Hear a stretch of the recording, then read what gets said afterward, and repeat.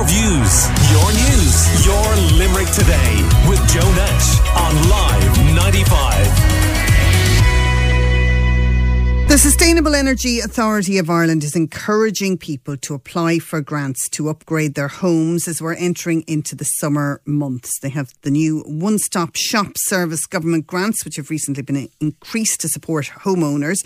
And Susan Andrews from SEAI joins us this morning. Good morning, Susan.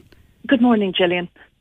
Susan, everybody's thinking about this. Well, almost everybody, I suppose, probably because we're getting the bills. And, you know, we're also, I think, as a nation, we are concerned about climate change and the impact of that as well. And obviously, the government is doing its bit, and this is part of it with the grants. But it is a minefield. Like, not knowing where to start. What do you do? Do you put solar panels on your ceiling or on your roof, or do you fill the cavity walls? What is the best option for your own home? Yeah, well, look, it is daunting, and as you say, we're all watching our energy bills rising. And the one thing about carrying out any type of home energy upgrade is that, you know, we always focus on the initial cost, and there's initial cost with every upgrade to your home, but you're actually going to get a payback with this. And the government have just increased the grant, so they used to cover about 30% of the cost of works. Now they're covering up to 50%, and in the case of attic insulation and cavity walls, they're actually covering up to 80%. So there are significant grants there. But as you say, it's hard to know where to start. We would always say, look, start with an independent BER assessment. So we have a list of independent BER assessors on our website. So that's your building energy rating. They'll come out to your house and they'll do very non-intrusive. They don't drill holes or anything like that in your walls.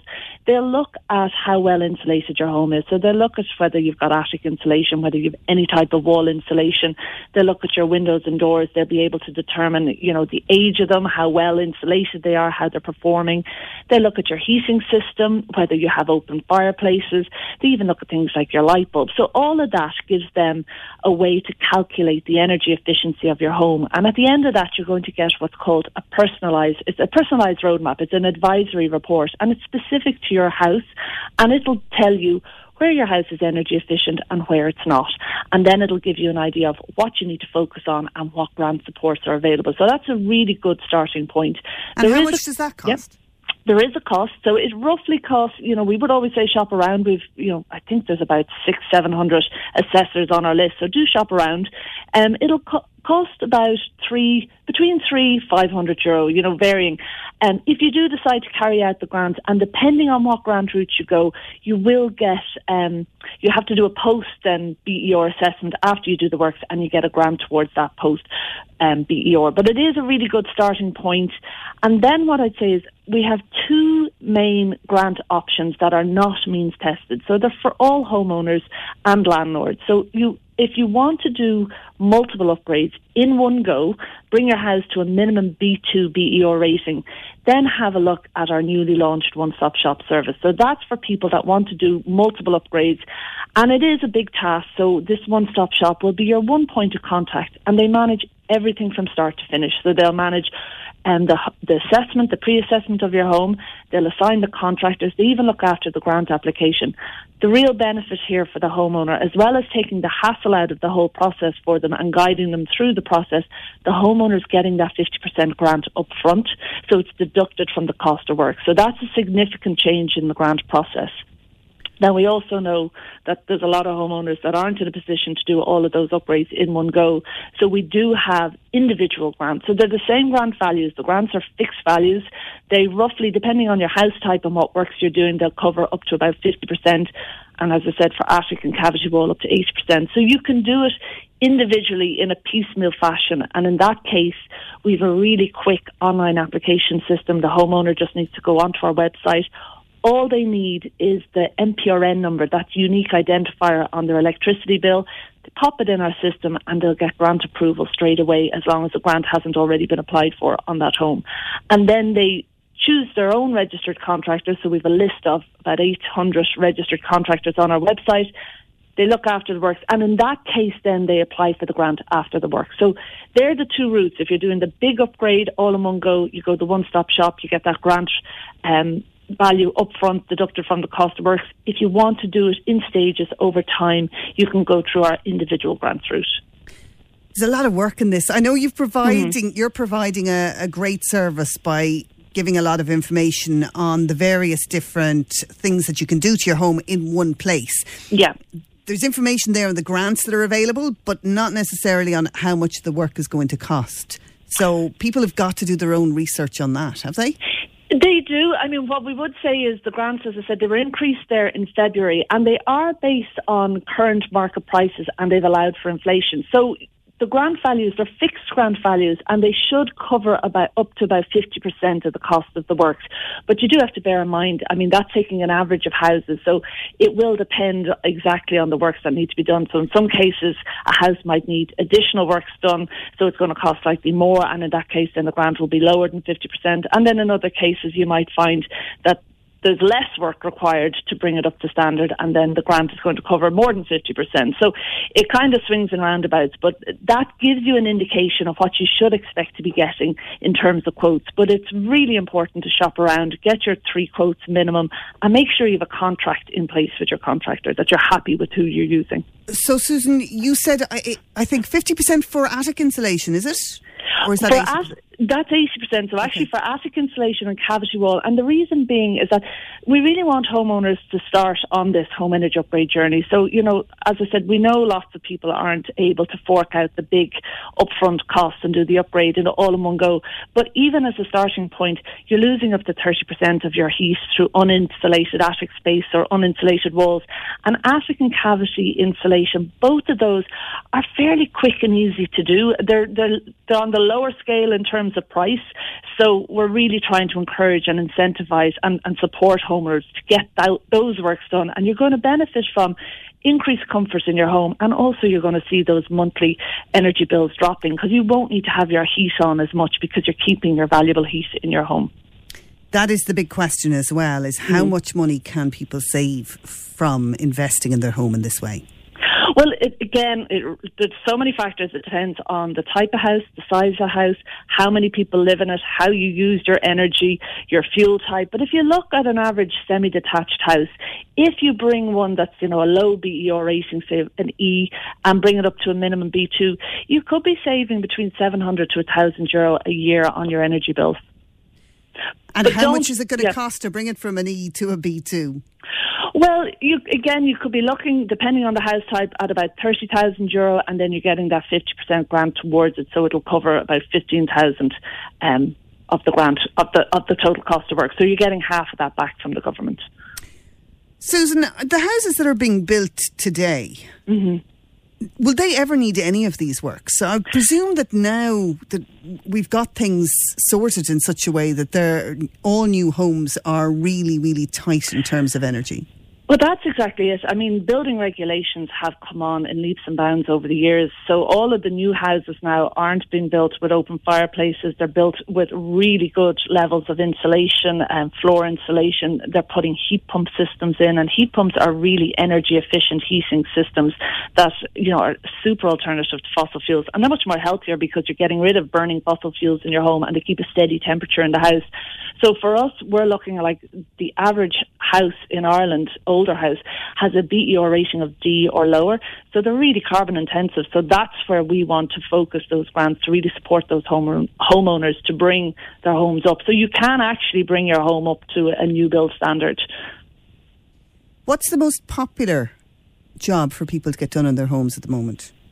Well, I suppose the quick and easy one, as I said, is the attic insulation. I mean, that's really, I'd say, a no-brainer. It's really non-intrusive. There's not a huge amount of work. You could get it done in less than a week, and then the grant is covering 80% of the cost of works once you go through one of our registered contractors, and that's the best place to start.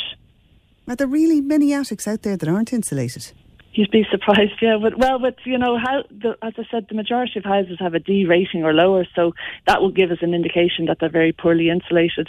And it's not even that, actually, that's a good point. It's not that they have no attic insulation, but because they were built older, they were built with much lower levels of attic insulation. So you might think you've got a really well insulated attic, but actually compared to the newer regulations, which now say a minimum 300 mil of attic insulation is required, so it's a case of topping that up. You might not have to rip everything out. It could just be putting an extra layer of insulation on top of your existing attic insulation. Okay, well, you mentioned that new builds don't have open fires, and we had a bit of a debate on the show here last week about that because, or maybe it was a couple of weeks ago, but the point was made that in the event of a power outage, people have very few options to heat their homes, and that they may need an open fire. And the local councillors here wanted to ensure that new homes are built with chimneys so that people could at least have the option of heating their homes with solid fuel. If they could,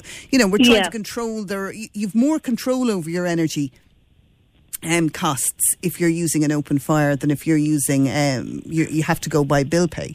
Well, the first thing I'd say to that is you're losing 70% of your heat through an open chimney. So you're actually just burning money when you're running a fire. You're getting less than 30% of heat into your room. So they're highly, highly inefficient, not to mention that they're really bad for your health because you've got all that ash and bad air coming into the room.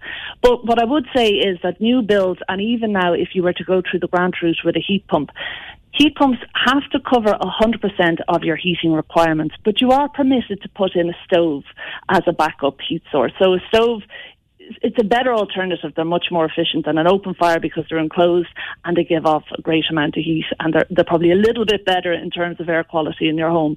But ultimately, we're trying to get away from burning fossil fuels. And if somebody has an open fire in their house, would you be recommending that they brick it up? Yeah. I mean, well, as you say, you're losing 70% of that heat when you're burning coal or briquettes or anything through an open fire. 70% is going up the chimney, so you're not actually getting any value for money out of it. And what about the possibility of being in a power outage and, your heat pump doesn't work because there's no electricity? Yeah, well, no boilers will work in a power outage. So even if you're on gas or oil, your boiler won't fire up because it still needs electricity to run. And that's something people forget. They assume because heat pumps are only on electricity and that they're the ones that are not going to work. But no heat source, no boilers will run. But an open fire would work in a power outage. I mean, if you have 4 days of no electricity, and there's plenty of homes, our texters have got in touch with us, listeners to Limerick Today, to tell us of multiple stories of being up to 2 to 4 days without electricity following storms and various other problems. And, you're in that situation and you can't even throw, in the middle of winter, and that's when their storms happen, you can't even throw a log on an open fire. What do you do?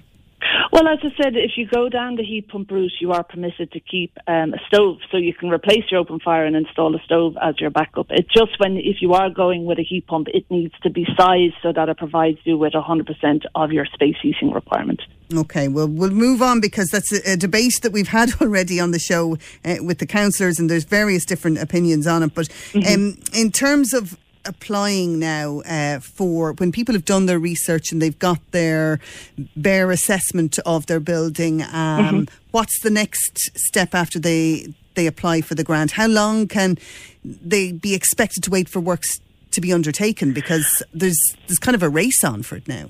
Well, it depends on, demand is huge. We're not going to lie. I mean, demand has been huge for, even before the end of last year, we saw a massive increase in demand, which is great, and we want people to be aware. But I suppose, in general, the construction industry is under pressure, and we know that. So there is a bit of a lag in terms of getting contractors out to survey your house and do the works.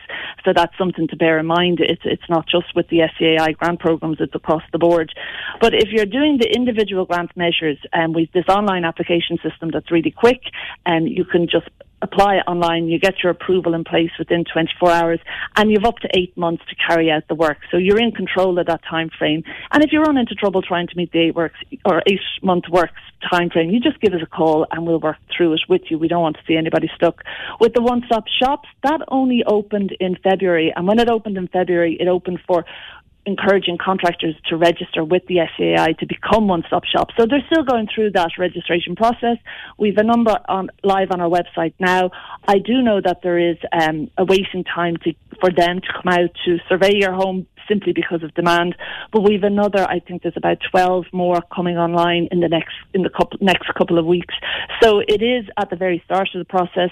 The government has invested €8 billion in this area, in this whole area, up until 2030. So we will see demand starting to ramp up. We'll see more people upskilling in this retrofit area, and that's what needs to happen. Yeah, and we know that they're opening a skills training centre in Roxburgh here in Limerick to train, I think it's up to 1,500 people in the skills necessary for retrofitting. We've had a couple of questions here from listeners. Michael wants to know if the grant money from the government is being added to the price of the works being carried out, and if there's any loan system in place to borrow the balance of the money. A lot of people wouldn't have that kind of cash available. It's not as straightforward as it sounds.